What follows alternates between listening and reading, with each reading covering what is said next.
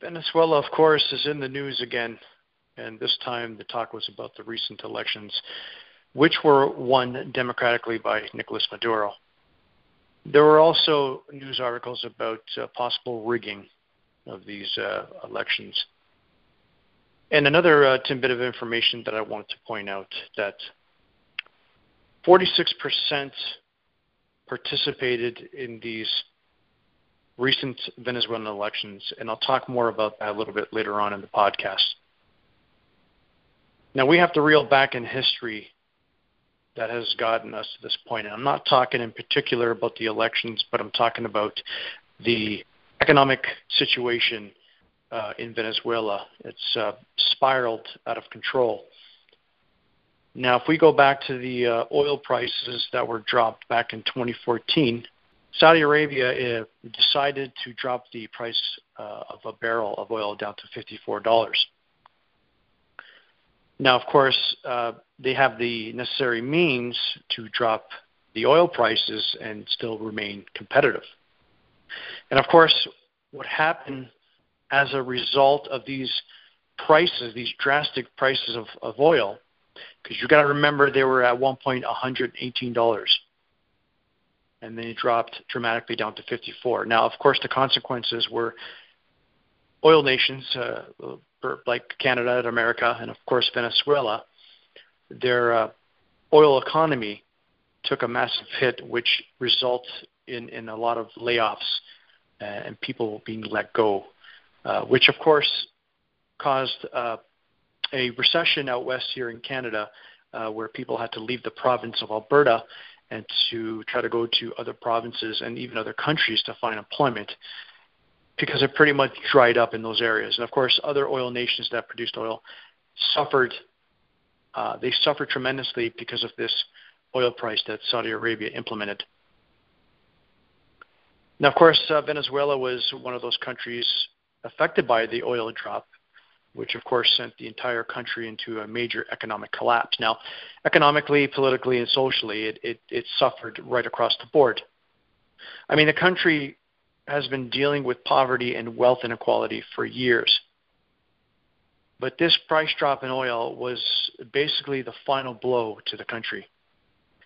Now, under Hugo Chavez, who has now passed away, he had somewhat of a control on the country of Venezuela. Now, he was involved in a coup way back when, possibly in the 80s.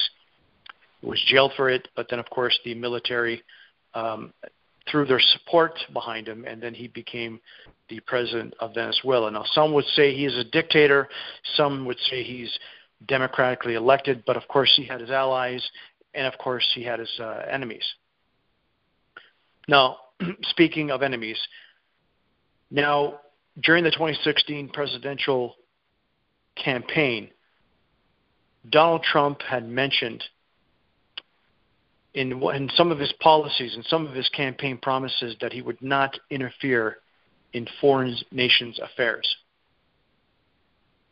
Now, I'm not picking on one party per se or one person, because I will mention another person from another mainstream party. Now, there are congressional hearings as we speak, and now there's talk about sanctions against Venezuela, and in particular, the resignation of Nicolas Maduro. Now, this again is the hypocrisy of politics. Now, there's also another politician who ran in that same presidential election, and his name is Bernie Sanders. Of course, he's the socialist, and he's well respected and well liked in the American public. He, too, through Twitter and through other news media outlets, has stated that sanctions must be imposed and that Nicolas Maduro, of course, must step down as the president. Now, again, a democratically elected president, regardless of how you feel or what you think about him, he was democratically elected, and we have to respect that. Now, I just want to speak to the absolute hypocrisy of the current political system. Both these gentlemen, at one point during their campaigns, have stated that they would not be involved in foreign affairs. And now, because of corporate pressure, they are imposing sanctions against a democratically elected leader. Just talks to the hypocrisy in this current system and why it needs to be abolished. It's plain and simple. Now, Bernie Sanders, like I was saying, is a hero to many, but they're blinded.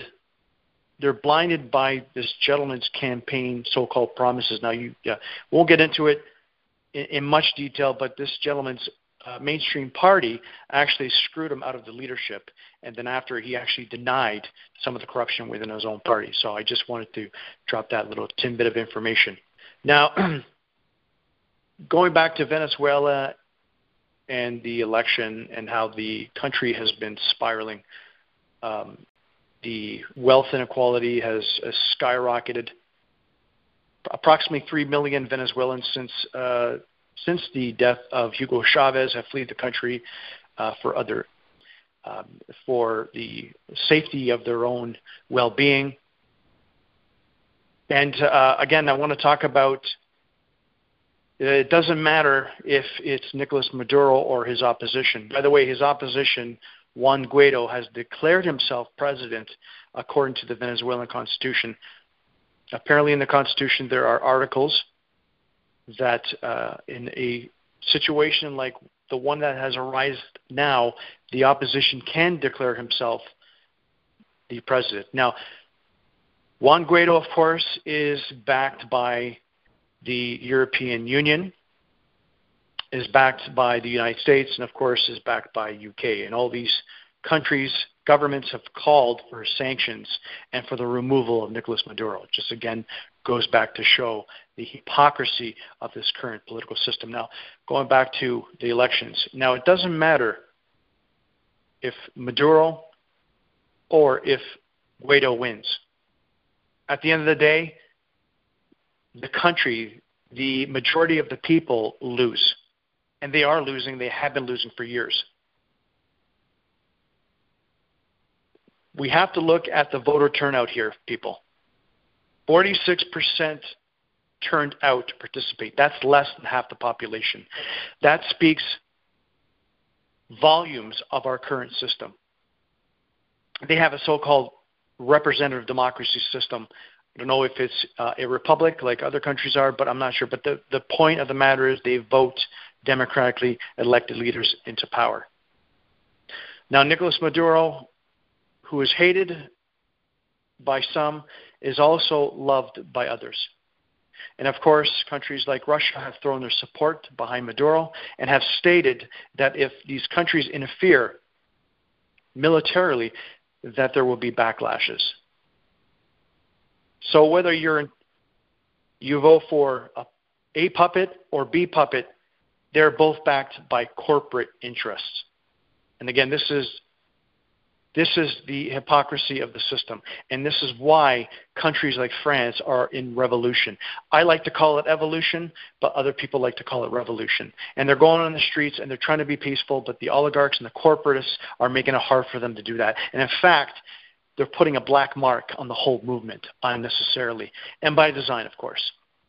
But again, that's why these people are out on the streets in France, why they're out in the streets in UK, why they're out in the streets in Canada and parts of the US, and it's growing every single day.